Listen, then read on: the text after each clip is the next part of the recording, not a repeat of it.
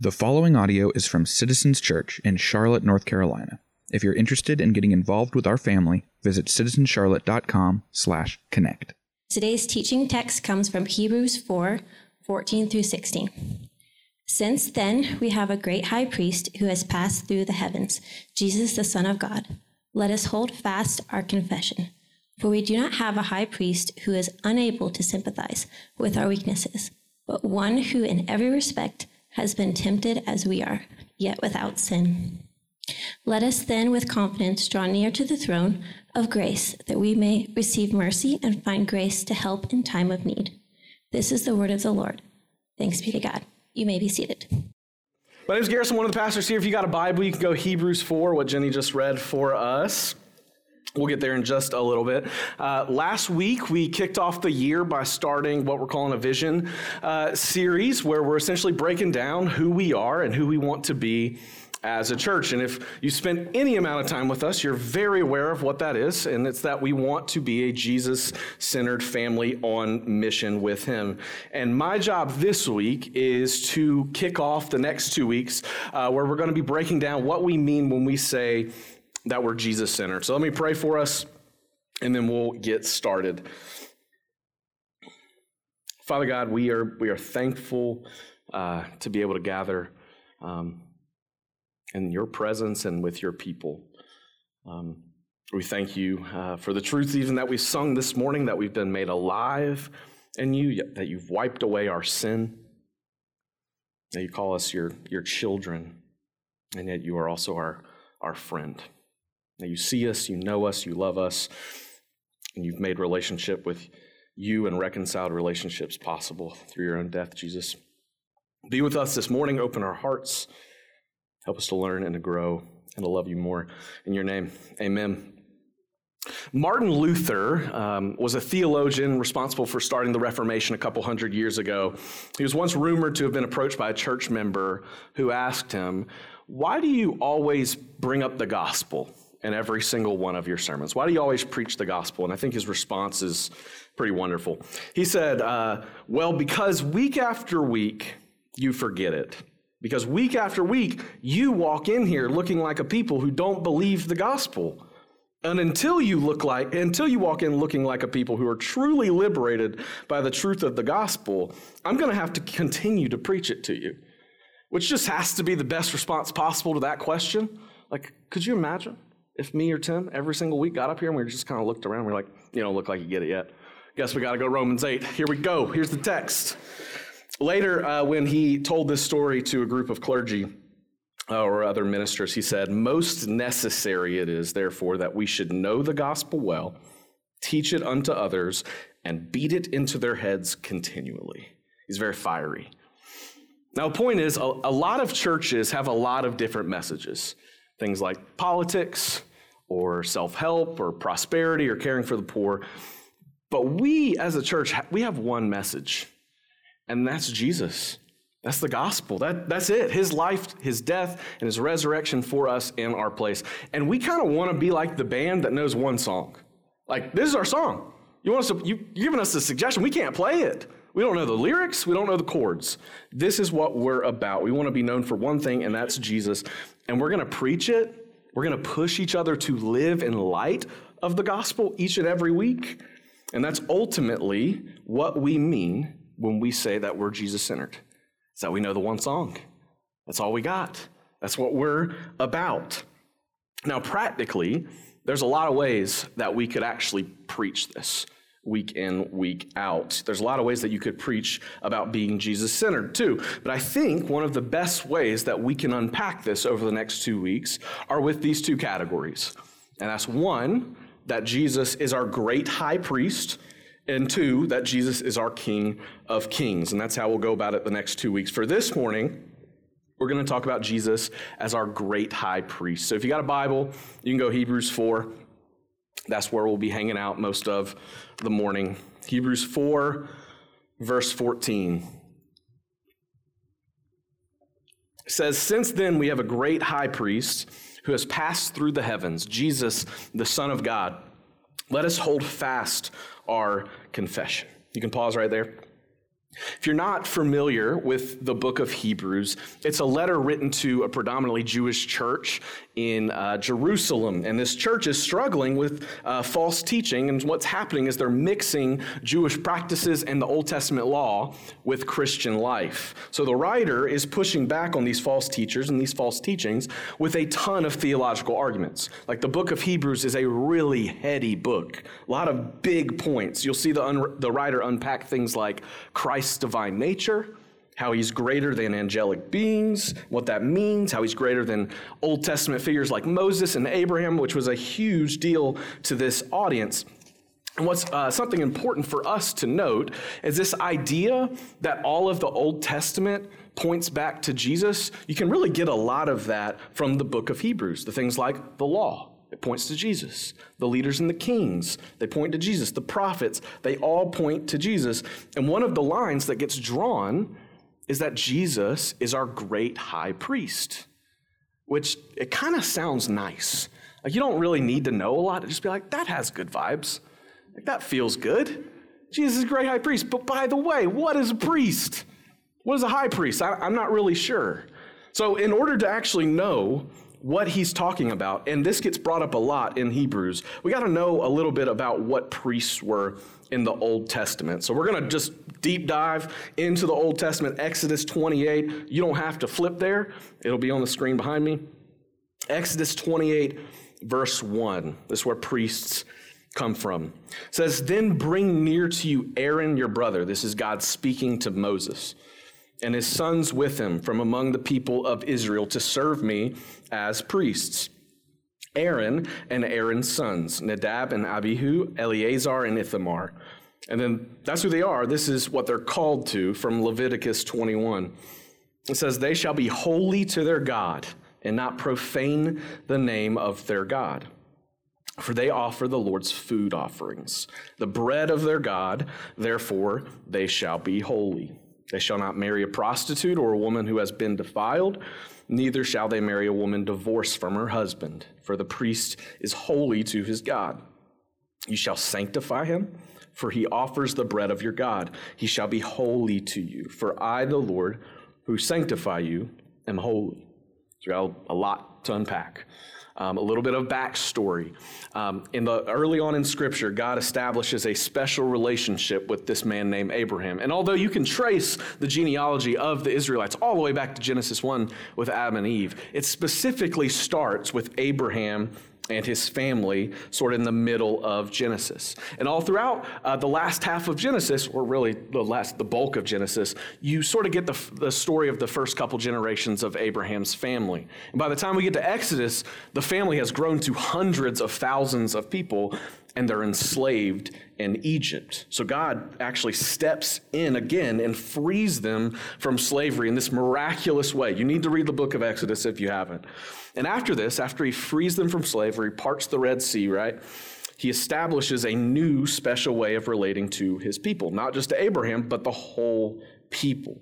One of the first things he tells them to do is to build a tabernacle, which was really just kind of a tent in the middle of this massive camp where he promised that his presence would dwell. He does this, and then he establishes the office of priest, which, as we just read, was hereditary. So it starts with Moses' brother Aaron, and then it passes from generation through his line. And what the priests were is they were essentially the spiritual leaders of Israel. Priests had to be whole. Physically, they were called to be whole, which meant, one, no physical defects, but also to be holy in their conduct. There were extensive laws that the priests had to follow in order to be priests and to worship God. They had to maintain a certain level of purity and cleanliness, very extensive. But a lot of the rules and the laws revolved around animal sacrifices, sacrificing animals. See, in the Jews' time, and in the Jews in Jesus' time, and really for hundreds of years even before this, they believed, just like us, that they were sinful. They knew that they were fallen and guilty before a holy God. So what does God do? He establishes this extensive system of sacrifices. So what you'd have to do is you'd go to the temple and sacrifice an animal in order to be forgiven, in order to be made right with God. Blood had to be shed in order to be forgiven because they knew that the penalty for sin was death.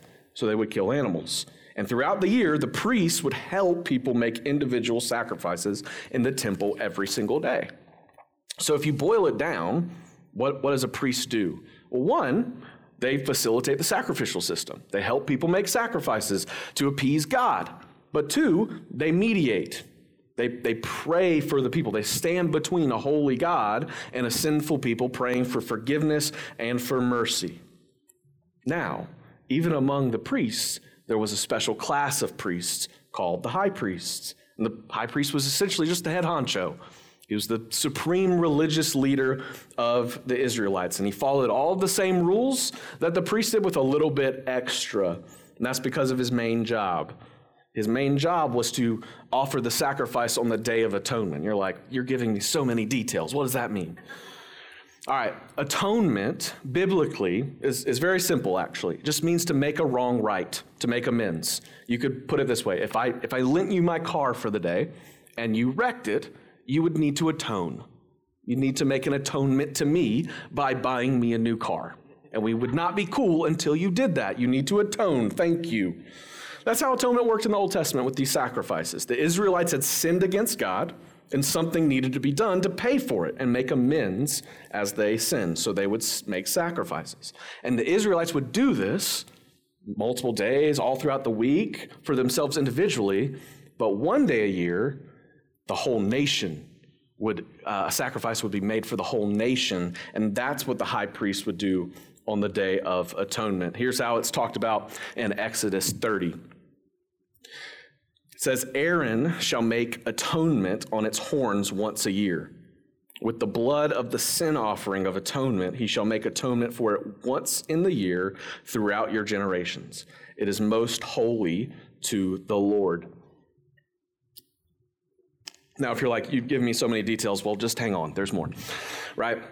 There's a really particular way that this goes down. So within the temple, there were 3 designated places for worship. I got a little slide for this. It looks terrible. I'm sorry. You know, online, there's a lot of them. None of them are helpful. They have like paragraphs attached to each thing. I didn't want to overwhelm you. All right, so there's the outer court, there's the holy place, and then there's the most holy place, or the Holy of Holies. Outer court, that's where most people are making their sacrifices. If you're familiar with the New Testament, Jesus flipping over the tables, that's where it's happening. It's happening in the courtyards. The holy place, think of this as like a sanctuary. This is where people, there's specific altars that I won't get into inside the holy place, and the Holy of Holies is altogether different. It's this small room, sort of the back of the most holy place, or of the holy place, where a thick curtain or a veil separated it from the rest of the temple. Not a door, a veil. And inside of it, it held some of Israel's greatest relics. It had the Ark of the Covenant, which literally had the 10 Commandments inside of it, given to Moses by God. It had manna from heaven that God provided for his people as they wandered in the desert, and had Aaron's staff, which, if you've seen the movie, you know, into the Red Sea, amongst other miracles. On top of the ark was a special area called the mercy seat, which was seen as the throne of God. And while God is omnipresent, meaning he's everywhere, this location was seen as special because God literally tells Moses when he's setting up the tabernacle and then eventually gets to be the temple that he will dwell in this room, that this is where his presence will be, which is why it's separated by this veil. The curtain or the veil exists as a literal barrier between God and man. The holiness of God could not be accessed by anyone except for the high priest, and even by him, only one day a year. God cannot tolerate sin. That's why this exists. So this veil and the elaborate rituals had to be undertaken by the high priest as a reminder that man cannot easily access God. Anyone that would go into this chamber when they weren't supposed to, God would kill them. They would drop dead, which is just worth noting. This isn't for this sermon. This is more so for next week. We'll get there. This is just a different type of God than I think we normally think about. This is a holy God, a God set apart, a God that we probably don't think about this way, that demands to be taken more seriously than we actually do. And so we have this high priest. He enters the Holy of Holies on the Day of Atonement. He has to do all this cleaning, extensive cleaning rituals. He has to put on special clothing. He burns incense so the smoke would actually distort his view of God because he couldn't get a direct view of God or he might die. Then he brings this sacrificial blood with him to make atonement for the sins. So the high priest would go in, he'd sprinkle the blood all throughout the room, and then he would get out of there. He was terrified. They would actually, scholars say, they would tie a rope around his waist or leg because the other priests were like, what if this dude dies? Like, what if he gets one little thing wrong? He's going to drop dead, and we're not going in there. We're not going in to get him. We're just going to have to drag him out of there with this rope. They were all afraid. They knew that sinful humans and a holy God do not mix. Yet it was his job once a day or once a year to go into the most holy place and to atone.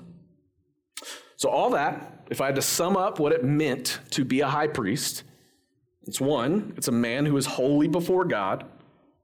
And two, it's a man who enters into the presence of God to atone or to pay for the sins of the people. That's what a high priest is. However, with all of these extensive rituals and this extensive system, there was a problem, and that's that it was incomplete. It wasn't enough. The Israelites were not changing. Their hearts remained the same. Wasn't enough. It had to be repeated every year. Sacrifices had to be constantly made. The Israelites needed a new high priest. We did too, which is exactly who Jesus came to be according to Hebrews 4. The author of Hebrews actually gives us more detail about this in Hebrews 9. This is from verse 11. But when Christ appeared as a high priest of the good things that have come, then through the greater and more perfect tent, not made with hands, that is not of this creation, he entered once for all into the holy places, not by means of the blood of goats and calves, but by means of his own blood, thus securing an eternal redemption. For the blood of goats and bulls and the sprinkling of defiled persons with the ashes of a heifer sanctify for the purification of the flesh, how much more will the blood of Christ, who through the eternal Spirit offered himself without blemish to God, purify our conscience from dead works to serve the living God? See up to verse 26. But as it is, he has appeared once for all at the end of the ages to put away sin by the sacrifice of himself. It says this better high priest, the perfect high priest, Jesus, enters into the Holy of Holies, and he atones for us, not with the blood of animals, but with his own precious blood. See, all of the sacrificial system, all the animals that were slaughtered for forgiveness of sins, it was all foreshadowing. It was all pointing to this, to who was to come. These animals without blemish were pointing to the true sacrifice, God made flesh, who opens up his veins and pours out his blood and becomes the perfect spotless lamb. And unlike the old system, this sacrifice will actually change you. It can change us. It says your conscience has been and can be purified.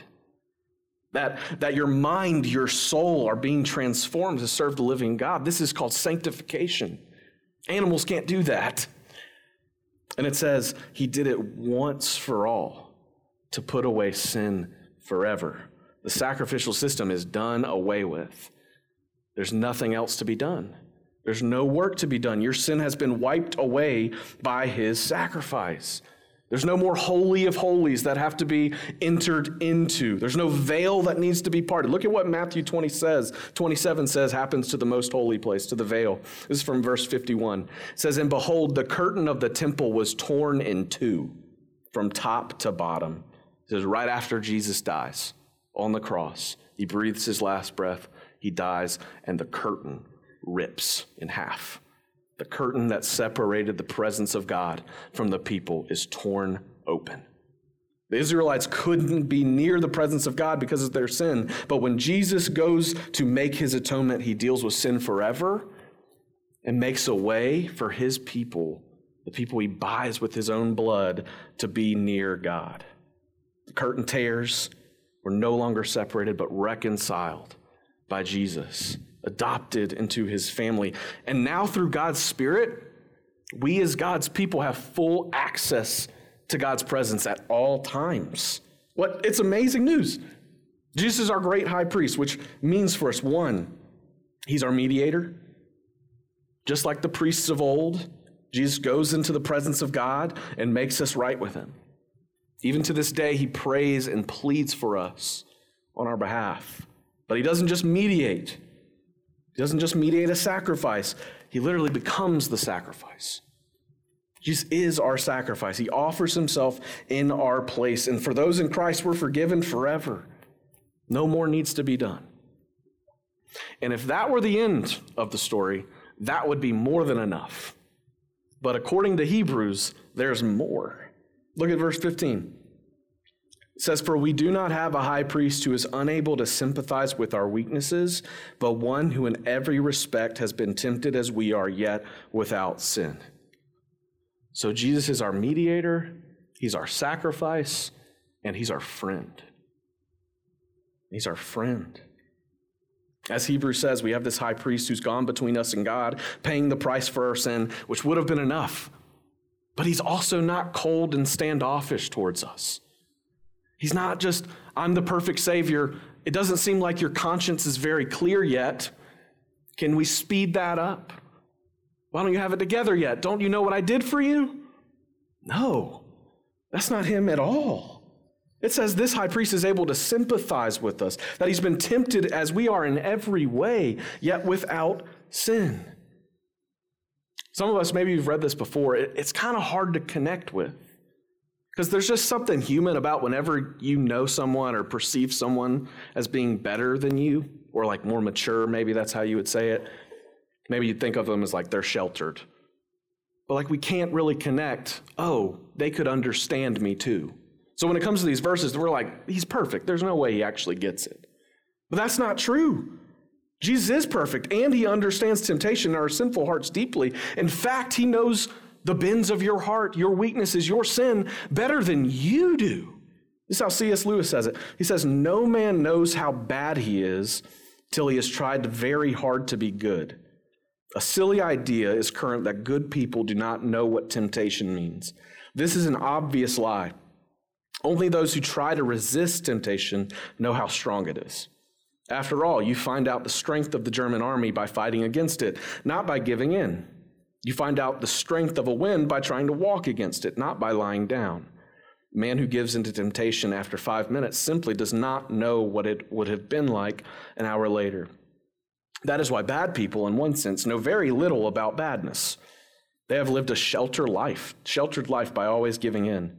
We never find out the strength of the evil impulse inside us until we try to fight it. And Christ, because he was the only man who never yielded to temptation, is also the only man who knows to the full what temptation means. The only complete realist. So it's actually because of his perfection that he knows exactly what you're going through. In some ways better than you do. Because we're like the person that's laying down after 5 minutes, right? Jesus went through it perfectly. This is why it's so important that Jesus came to earth as a man, that he puts on actual flesh. He was tempted just as we were. He experienced temptation. He experienced grief and suffering and pain and rejection and the brokenness of the world. He had and has real emotions, just like us. He understands you perfectly. He knows exactly what you're going through, which means he's our perfect Savior. He did it perfectly, and he's our perfect friend, which has massive implications for us. Look back at verse 16. That's what the writer of Hebrews says we're supposed to do with this information. He says, "Let us then with confidence draw near to the throne of grace, that we may receive mercy and find grace to help in the time of need." He says, because Jesus is your perfect Savior and friend, you go to him. You run to him. No longer are we separated by God from some type of curtain. Our high priest has made a way for us. We have access to God. We draw near to the throne with confidence, and we receive grace and mercy and power that can help us where we're at. And this will change your life. Why? Well, how many of us, when we're experiencing temptation or fear and worry, when we're ashamed, when we're grieving, how many of us default to self-sufficiency and self-reliance, believing that God doesn't actually care about you, which just fuels the other stuff, the self-reliance and the self-sufficiency? Our default is to avoid the throne of grace, to try to do it on our own, to isolate, to try to be our own mediator, to try to save yourself, to work your way to God, to be a better person. None of this will work. It's exhausting. And Jesus says, I'm your Savior, I'm your mediator, I'm praying for you. I sympathize with you. I'm your friend. Come to me and find mercy and grace that has the power to change your life, to help you. I love how Pastor Ligon Duncan says it. He says, Jesus can sympathize with all our weaknesses because he lived as a human being and experienced the things that we experience. According to John Owen, Christ's sympathy with us means three things. First of all, it means that he is concerned for us. Christ is concerned for us when we're hungry. He's concerned for us when we're in trouble. He's concerned for us when we're tempted. Secondly, Christ's sympathy with us means that he can relieve our suffering. He can provide for our daily needs. He can save us when we're in trouble. He can help us avoid engaging in sin. And thirdly, Christ's sympathy with us means that he can experience what we feel emotionally insofar as our emotions are not sinful. He rejoices with us when we rejoice for good and godly things, and he mourns with us when we mourn over the loss of good and godly things. Jesus is your perfect Savior and friend. Now, let me get this on the ground for us. This is what we're talking about. This is a huge part of what we're talking about when we say that we're Jesus-centered. Like, this has massive implications for our lives. And it's not just something that we're like, oh yeah, I believe that. It's not just a platitude. This is what we're going for. This is what we're calling each other to actually believe in and live in light of. Not to do life alone, not to be all about self-relying on yourself and kind of going internal, but to go to God together. Because we have this great Savior and friend, we run to him in our times of need. When we're lonely, we remember Jesus was lonely himself. His friends and his disciples abandoned him on the way to the cross. He sees you. He knows you. He's there and he's willing to help you. When we're anxious, Jesus understands. He was tempted with worry as well. He sweats blood in agony the night before the cross. He sees you. He knows you. He's there, and he will help you when we're grieving. Jesus himself was called a man of sorrows. He weeps in his time on earth. He weeps over pain and sin and death, and he sees you, and he knows, and he's there, and he will help you. When you're tempted, sexual sin, anger, lying, whatever it is. Jesus himself was tempted by Satan face to face. It took a toll on him. It says the angels ministered to him afterwards. He knows. He's there. He will help you. And when you're ashamed and feel like a failure, Jesus says, come to me. Let me clothe you in my righteousness. Let me clothe you in my blood, my sacrifice. I will help you. I'm there. He loves you. He cares for you. He's made a way for you, and he sympathizes with you in your weaknesses. I'll end with this. As we're unpacking what it means to be Jesus-centered, something that we all have to see is that Christianity is something unique. That if you're just coming around and trying to figure out, the whole Jesus thing, or you're coming back to church and you're like, you've been out for a little bit and that's totally fine. You have something that you cannot miss and cannot think is that Christianity is just like all other world religions. It is not. It is not like any other philosophy, because every other philosophy in world religion says, this is what you have to do to be a good person. This is what you have to do to make yourself right with God. You got to be the best version of yourself. Here's the task list. And you don't have any days off. You got to do it every single day. You got to wake up and be the best version of yourself and work your way to God. It's exhausting. And Christianity says, look at what God's done for you. Look what he's done. Every other religion says this is how you get to God, and Christianity says, look at all that God has done to get to you, to bring you into his family, to save you. And for the rest of this series, we're going to talk a lot about the things that we're called to as a church, that you're called to as a believer, all the practical things. We're called to show up, we're called to serve, we're called to confess, to give of ourselves, to sacrifice, and all of those are good things. All of those are things that we need to do as a church to be a healthy community that actually makes an impact on our city. But you can't miss this.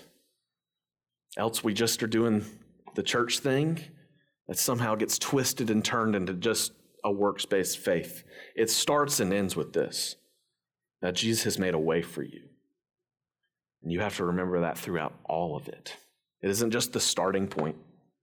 It isn't just the ABCs. It's the whole alphabet of Christianity is Jesus' life, death, and resurrection in your place. With his death, he tears open this veil that separated us from God and makes a way for us. And that never changes.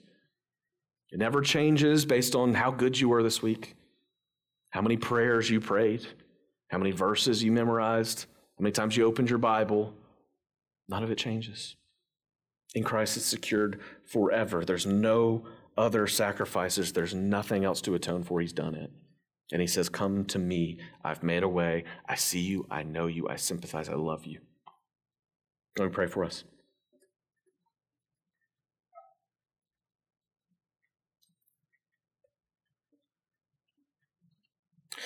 Father God, we are thankful for the gospel. It's not something we can ever grow past. Let our hearts not grow cold to it, though. Let us be amazed by what you've done for us. Let us be amazed, Jesus, that you are a great high priest, that you're our Savior, our mediator, our friend. God, we don't deserve it. Well, we thank you for it. Lord, we confess that so often we try to earn it ourselves, and we don't trust you. We struggle to believe that you are who you say you are. We struggle to believe that you could really love us as we are, with our weaknesses, with our sin. We want to clean ourselves up so bad and become lovable on our own. But Jesus, you clothe us in your own righteousness. You make us lovable, just as we are. God, thank you for your grace. Lord, as we are still in the first couple weeks of the year, Lord, let the reality of the gospel take root in our hearts, whether it be for the first time or the 1,000th time. Stir us by the power of your Spirit. We pray in your name, Jesus, amen.